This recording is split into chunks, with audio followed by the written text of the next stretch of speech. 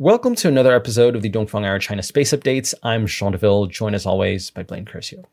In this episode, we discuss the growing importance of rideshare launches in China. But first, let's talk about 3 future rocket concepts that China is planning for crewed spaceflight over the next 20 years. Ladies and gentlemen, welcome to the Dongfang Hour. Please make sure your seatbelt is securely fastened. 女士们、先生们，我的飞机已经离开上海，我们预计在当地时间下午6点25分左右到达。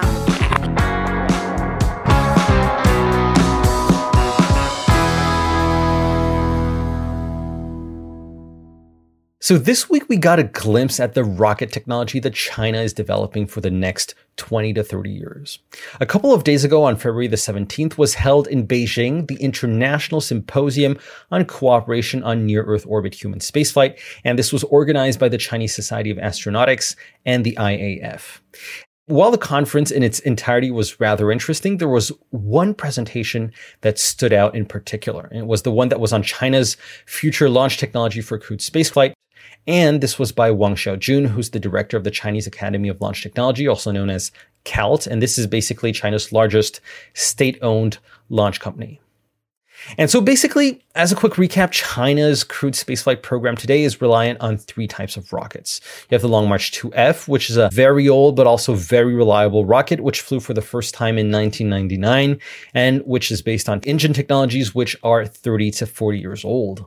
And it is in charge of launching the Shenzhou crewed spacecraft, shuttling taikonauts to and from the Chinese space station.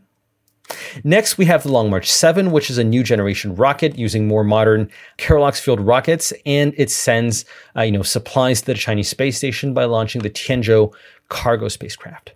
And finally, you have the much heavier, heavy lift Long March 5B, which is in charge of putting into orbit the much larger pieces of space hardware like the Tianhe core module, which was sent to orbit last year, but also the Mengtian and Wentian experimental modules, which are scheduled for launch later this year. But as we know, China's future crewed missions are going to expand massively in the coming decades, going beyond the Chinese space station potentially, and mirroring to some extent what is going on in the US. It's, for example, developed the much more massive crewed capsule that's temporarily named the NGCV, the Next Generation Crewed Vehicle, and of which a prototype flew for the first time in 2020. As sort of a Chinese equivalent of the Orion spacecraft, this spacecraft will be able to shuttle up to 7 taikonauts to low Earth orbit, as opposed to 3 taikonauts at the moment for the Shenzhou spacecraft. And it's also designed to enable deep space exploration, meaning that it could be used also for lunar missions, as well as potentially other deep space missions. And this bad boy will weigh anything between 14 to 23 tons, which is way beyond the current payload capacity of China's current human-rated rocket, the Long March 2F, which is limited to 8.2 tons into LEO. And this brings us back to Wang Xiaojun's presentation with the introduction of China's first future rocket, sometimes called either the Long March 5DY or the 921 rocket.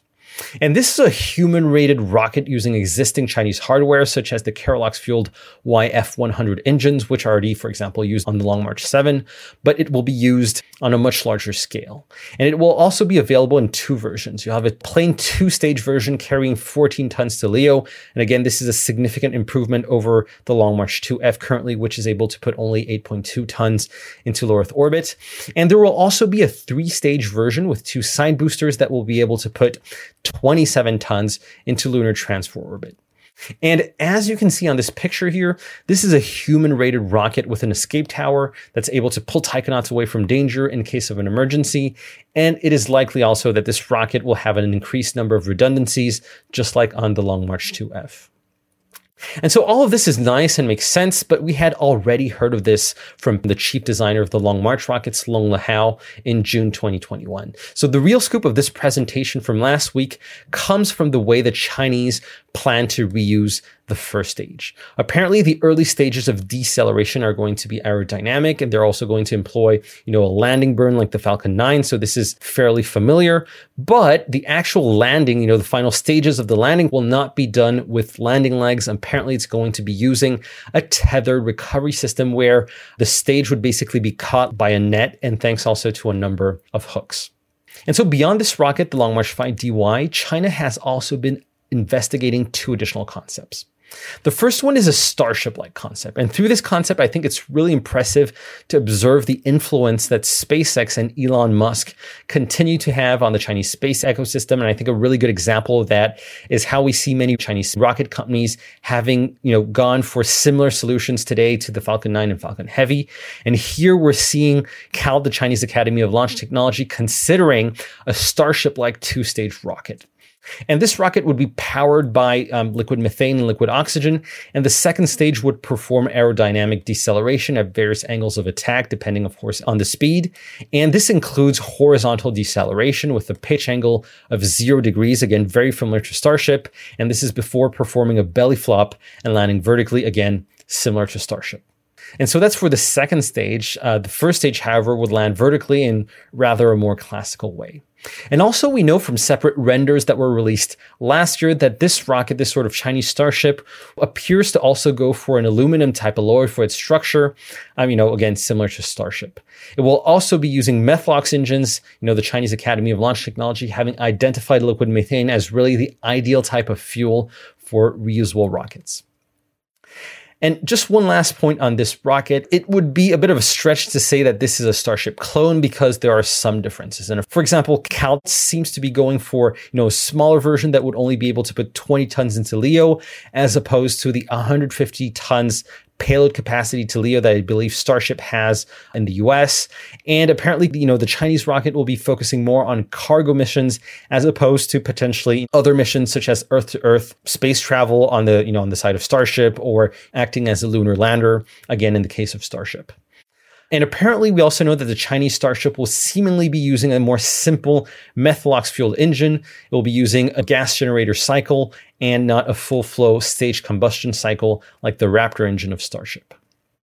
And finally, China's third rocket concept for future crewed spaceflight is a two-stage vertical takeoff, horizontal landing sort of a spaceplane rocket dedicated to sending taikonauts to the Chinese space station. And this concept actually matches pretty well with past Chinese spaceplane tests.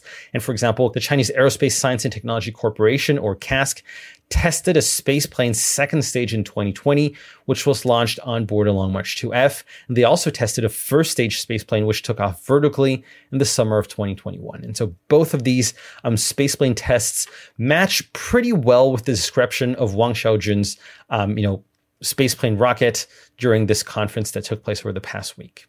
And more generally, I just want to add that China is probably one of the rare and one of the last countries possibly in the world that still puts a lot of hopes into the spaceplane concept technology. They've repeatedly shown spaceplanes on their roadmap, and today there are at the very least 3 or 4 spaceplane projects that are currently going on in China. So I mentioned CASC, but you also have CASC's arch-rival company, CASIC, which stands for the Chinese Aerospace Science and Industry Corporation. They also have been investing massively in this technology. They're, for example, developing the Tengyun spaceplane, which has 2 stages, and where both stages land and take off horizontally. And apparently, they're also developing associated technologies such as combined cycle engines. And finally, I want to add that there are also some commercial companies that are developing spaceplane technology. I have notably 2 that come to mind. There's iSpace that's planning to develop a suborbital second stage spaceplane, as well as an orbital second stage spaceplane further down the road. And perhaps even more impressively, you have another startup that's called Space Transportation, or 凌空天行, and that's really going all in on spaceplanes. They're notably developing a spaceplane for Earth-to-Earth space travel that's human-rated.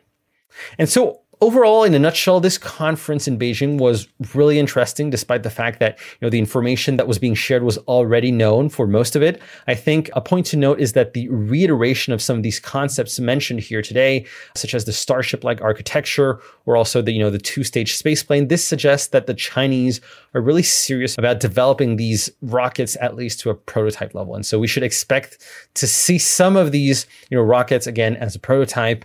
I would guess in a 10 to 15 year time frame, and probably even closer than that for the Long March 5 DY. That would probably be a time frame of, in the next 5 years. So Blaine, that's a lot on some very futuristic rocket concepts. You want to take us to another interesting trend in the Chinese launch ecosystem, which is rideshare. Thanks, John. Moving on to a different launch vehicle and our second piece of news of the week. We saw earlier in the week a Long March 8 emerge onto the launch pad at the Wenchang Space Launch Center in Hainan province in the southern part of China. in preparation for a launch that is expected to take place tomorrow morning, the 27th of February. And so probably by the time this video is published, that launch will have been completed. And one of the biggest talking points about this upcoming launch is the number of satellites that are going to be launched on the rocket. So namely 22. And this would be a record for a Chinese rocket, with the previous record of 20 satellites having been set by a Long March 6 launched in 2015.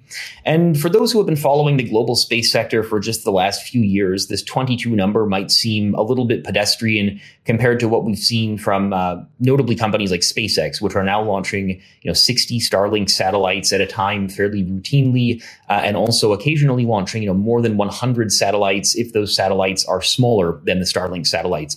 And so really just it's easy to forget with this, incredible increase in launch cadence, that up until not that long ago, these very, dozens of satellites on a single rocket type of launches were very uncommon. And so probably the classic example would be the original Iridium constellation, which launched in the late 1990s and the early 2000s.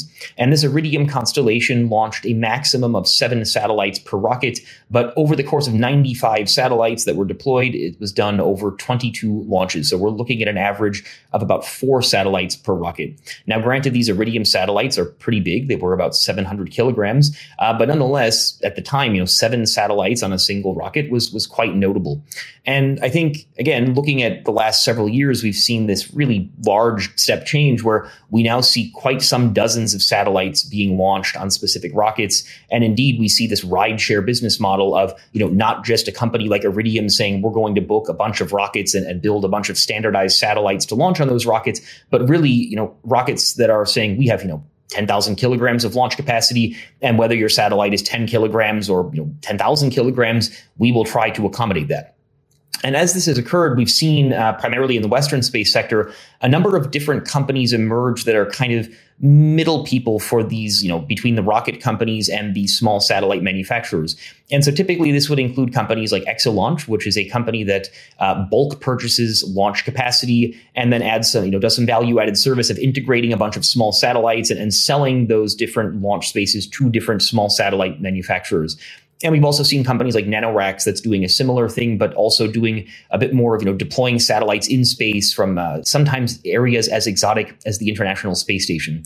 And so then if we move over to China, the commercial rideshare market in China up to this point is not nearly as mature. And really, at this point, the closest thing that China has to let's say a launch rideshare service provider would be a company like China Great Wall Industry Corporation, or CGWIC. And for those who follow the show, you would know that CGWIC, they wear many different hats, but most of those hats involve being the commercial subsidiary of CASC, China Aerospace Science Technology Corporation, the country's largest state-owned space contractor. And so in this role, CGWIC, they, again, do many things, international business, including selling large geostationary satellites, which are kind of the more traditional launch business that I referred to earlier, but also increasingly doing business with commercial space companies, both outside of China and notably inside of China, where you have a crazy number of commercial satellite manufacturers, many of whom are interested in finding, capacity to get to orbit. And I think CGWIC's role, it really was crystallized towards the end of last year at the Zhuhai Air Show, which took place in September and October of 2021. And at the Zhuhai Air Show, we saw a flurry of contracts signed between CGWIC and China's various commercial satellite manufacturers, with many of these contracts being for rideshare missions, and indeed with many of the rideshare contracts being for spots on this upcoming launch tomorrow.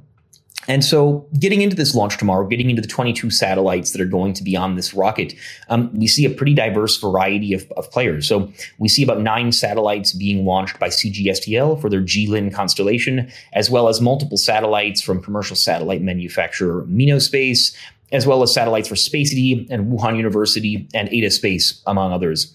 And the implication is that we've seen, in a period of roughly 5 months, CGWIC and CASC and then these commercial companies coordinating what is a very difficult thing to coordinate. How to fit 22 satellites onto a single rocket, how to make sure that they're all compatible with one another, and basically how to make sure that the chances of failure are exceptionally low, even when the complexity of the mission is quite high. And I think moving forward, we're going to see more such Long March 8 rideshare missions. I think it's becoming more routine. And indeed, an article published earlier this week by Kelt did mention that small satellites on rideshares are going to become the norm. And I think as well, moving forward, we will see these commercial launch companies, your Landspaces, iSpaces, OneSpaces, Galactic Energy, trying to offer this rideshare service. And I think one of the questions to ask when looking at this is, how are they going to do that? I mean, we've seen them occasionally going directly to customers. We've also seen companies like Galactic Energy partnering with Huatong International, which is kind of to CASIC what CGWIC is to CASC. So Huatong being kind of this commercial subsidiary of CASIC. And so really, I think overall, we're seeing just this large increase in launch capacity in China, with many of these rockets being big enough to put several tons into orbit. And frankly, with not that many several ton satellites being planned by China. And so almost by definition, you're going to see a lot of relatively small satellites being put onto relatively big rockets. And as I mentioned earlier, in the West, this has led to a whole value chain. You have companies that are doing many different services in this process of, fitting a 10 kilogram satellite onto a rocket with 10,000 kilograms of launch capacity and making sure that that 10 kilogram satellite has just as high a likelihood of successful deployment as would a much larger satellite. So again, really, I think moving forward, this is going to be a very important topic to watch in the Chinese space sector, this rideshare concept. And so clearly, pretty diverse variety of plans for what's going into orbit from China over the next few years. And we see a large number of rockets coming down the pipeline. And so I think there's really going to be a lot of rideshare going on moving forward. And Jean, any thoughts from you on rideshare, or indeed on this upcoming Long March 8 launch, which we expect just under 24 hours from now? Yeah, and all of this reminds me of a launch that took place last year in August 2021. It was of a Long March 2C. And I remember seeing that rocket had been adapted with new wider fairings, and it also included this sort of tube-shaped multi-satellite adapter structure to enable multi-satellite deployment. I think that's also an interesting point to note, that CASC is looking, not only to do multi-satellite launch and ride shares with their newer generation rockets, the Long March 6 to the Long March 8, but also potentially with the older generation rockets like the Long March 2 to the Long March 4.